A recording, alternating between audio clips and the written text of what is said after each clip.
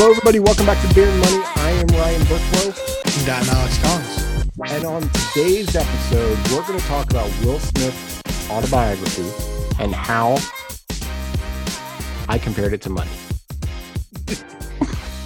It's actually a really, really good comparison here. So, we're going to get into that. So I'm going to leave the little cliffhanger out there. I think this is going to be a fun conversation. I've read Will Smith's autobiography.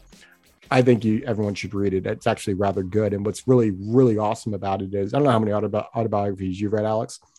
As I'm reading it, all I can literally hear is Will Smith reading it to me. Like the way he wrote it is exactly how he speaks, which I found really, really cool. Rather than, I think other autobiographies, you can tell that someone wrote it for them. You're right. Or they sucked at putting in their tone and their voice didn't come through in exactly.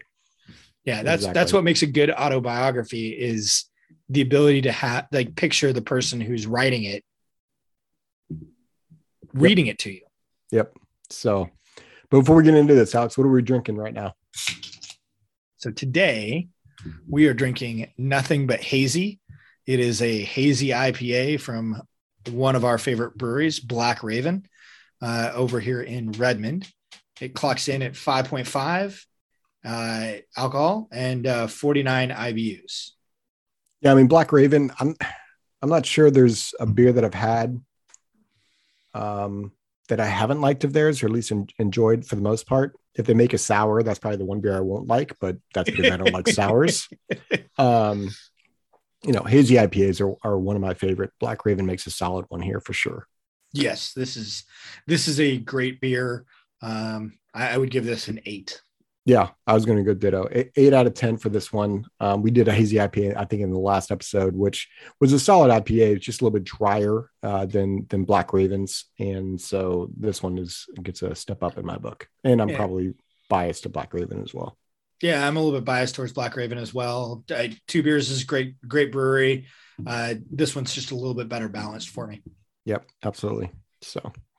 Well, let's get into Will Smith and money, right? So we could have gone several different routes with this, actually, because Will Smith, once filed for bankruptcy, he's gone through some stuff, and that's not what today's episode is. In his autobiography, he makes 3 points, and his 3 points was becoming famous is or was amazing for him. Being famous is a mixed bag, meaning it's not once you're famous, it's not all it's cracked up to be at that point. But then he said losing any amount of that fame can be miserable. And you can almost just replace fame with money. Yeah. And it just fits. Becoming wealthy, having more money, amazing. Once you are wealthy, it's a mixed bag. To quote a famous lyric from back in the day, mo money, mo problems. And then losing literally picturing you rapping to Notorious B.I.G. right now. You're welcome, Ryan. And then losing any amount of money is it's not fun. Yeah, you said it. I think a lot of people, the process of becoming wealthier is better or feels better than actually having the wealth. And which is a weird, we all think about when I'm wealthy, it'll be great. But it's the process of becoming wealthy that we actually enjoy. Yeah. It's just I don't know how many retirees you've spoken to. It's just most retirees I speak to, that while a lot of them love it, they all say it's not everything I thought it would be. They all thought it was this magical moment where they step into the promised land type of moment. And then they all say, but it wasn't, because I forgot how much I enjoyed the camaraderie at work, or I forgot how much I enjoyed doing my job, or I forgot it's the process of getting to that point. And then also just, I think there is no end game. Mm-hmm. Well, it then trickles into that third concept of like, they're now afraid of losing their wealth. There's so many retirees that I've spoken to where they're not living life to their potential, not because they can't afford to, but because they're afraid to be able to afford to. Yeah, it's, you and I heard this early on when we partnered up, and it really did hit me hard, and I forget it often. And it's, and I think a lot of people think like this. I used to say, like, when I start to make $250,000 a year, it's going to be so much easier because of blah, blah, blah, blah, blah, blah, blah. And then it's like, well, when I start to make $400,000 a year, it's going to be so much easier to blah, blah, blah, blah, blah, blah, blah. And you almost expect like there's this like magical party, like you're going to go to the bank, you're going to go deposit this huge check, and the banker is going to like hit the button saying like you're the millionth customer of the day or something, like rainbows are going to start shooting out your butthole. Like it's going to be like this magical moment. I have this really just obnoxious cartoon of you in a bank in my head now. That's fine. My Little Pony, I'm good. And it doesn't actually exist or happen. Like you actually might get more annoyed because now your bank's like, oh, you're making good money. Let me start reaching out to you more and more and hound you for keeping more of that money with the bank. With the bank, right? And the same thing I think is true with this magical myth of retirement. And what I mean by magical myth, I've heard it, I've said it, where like retirement is the quote unquote end game. I can't wait till I retire so that I can start living my life, ? Start doing X, whatever X is. Right. And the more and more I get to help people get to retirement, the more I realize it's not about that. Like, I think it's about these three things. I think it's about valuing what you have and having values, like understanding what you value. Right. Having fun while creating what it is you want. And man, I'm the worst culprit of that because, I mean, I feel sorry for Alex because I think he does a better job of this than I do. I'm like Mr. like negativity probably in his mind because I'm like, well, we didn't do X, Y, and Z. Right. Nah, man, you keep me centered and keep me grounded. Otherwise I'd float away with the optimism. Awesome. So I'm the negative Nancy. So, and then number three, there, just a reminder, there is no end game. I don't think if you really think about it, I don't want there to be an end game. Like how miserable is that if you really put that into perspective? Right. So enjoy life. One of the things that, I mean, it's the analogy of like the dog that caught the car. Like that's not a good thing. Like you want to chase the car. You don't want to catch the car. The dog that caught the car. That just hit me like where you're going with that. Like, where the heck is he going with the dog that caught the car? But I like it. I like where you went with that. I mean, like it's the ultimate thing that the dog is trying to do, right? Yep. And whenever that happens, like chasing the car, A, no longer fun. B, there's likely some health consequences for catching the car. Like there's just so much negative that comes from it. And like another example would be if you're not talking about like a car in the neighborhood, like at the dog track, the little rabbit that causes the dogs to chase after it. Mm-hmm. Any dog on a racetrack that catches the rabbit once, like that dog is no longer going to be a racing dog ever. But it's the same type of concept. Like we always have to have something out there for us to reach for, strive to, and the best way of putting it is that there is no end game. Like there is no, that's like, okay, I've accomplished everything. Because as soon as you've accomplished everything, there's nothing else to strive for. And now we're only stuck with the mixed bag of being famous, and any amount of fame that we lose makes us miserable.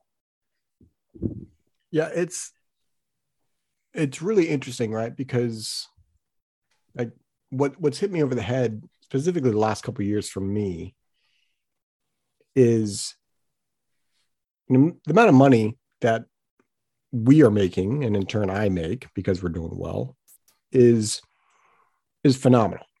And my family and I are going on nicer vacations, right? We own quote unquote nicer cars, even though I'm not a car guy, if you will. But we're saving a crap ton of money too. And it's not about the fancy vacations or even the fancy car, if you want to call it a fancy car. It's more like I've enjoyed building what we're building. I have to be reminded of it because I still stress out over it. Like the stress is still going to be there. And I think that's what most people like forget is like, there is no like Jeff Bezos today still stresses people. Right. He might have more stress. Actually, he might actually not be happy because of the amount of money he has. He might certainly even say he'd rather be back in the basement where that picture is all around the internet, where he was still building Amazon. Yeah, I mean, he's certainly not struggling to pay rent. Right.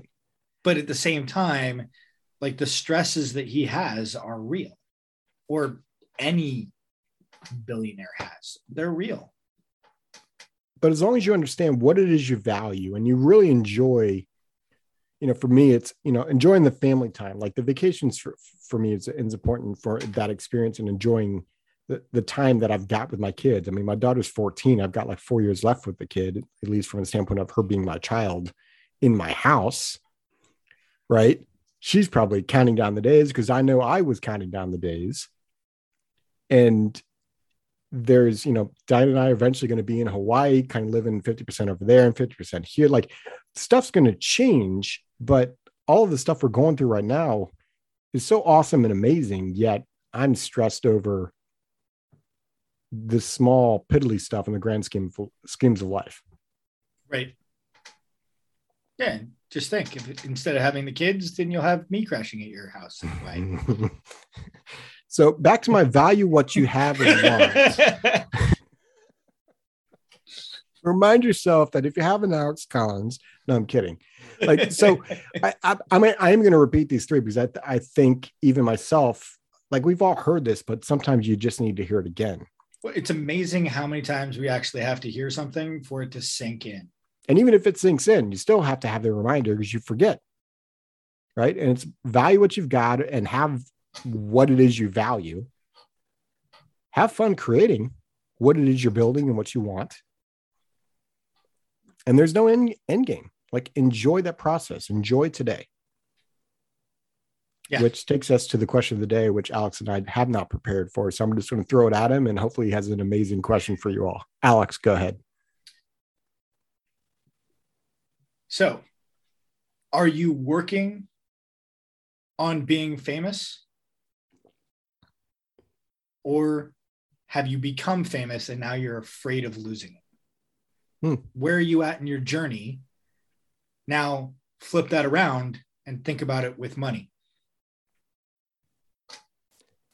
Head over to beerandmoney.net. And I doubt we're going to get many answers to that question, but I would love to hear everyone's thoughts on this episode. So give us some thoughts on this episode, what you like, what you didn't like, what's on your mind from this episode. Maybe it's what are you afraid of losing in terms of your wealth and your money. Love it. The whole purpose of this podcast is to help you think differently about your money, help you grow as a person, as a spouse, help you grow your money, help you make better decisions, and all of the above. We hope this episode was valuable for you. And as always, Mr. Collins. Cheers.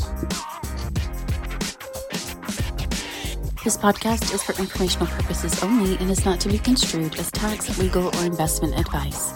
Although the information has been gathered from sources believed to be reliable, please note that individual situations can vary. Therefore, the information should be relied upon only when coordinated with individual professional advice. Guest speakers and their firms are not affiliated with or endorsed by Park Avenue Securities Guardian or Quantified Financial Partners, and opinions stated are their own. Guardian, its subsidiaries, agents, and employees do not provide tax, legal, or accounting advice.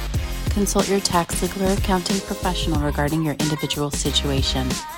All investments and investment strategies contain risk and may lose value. This material is intended for general public use.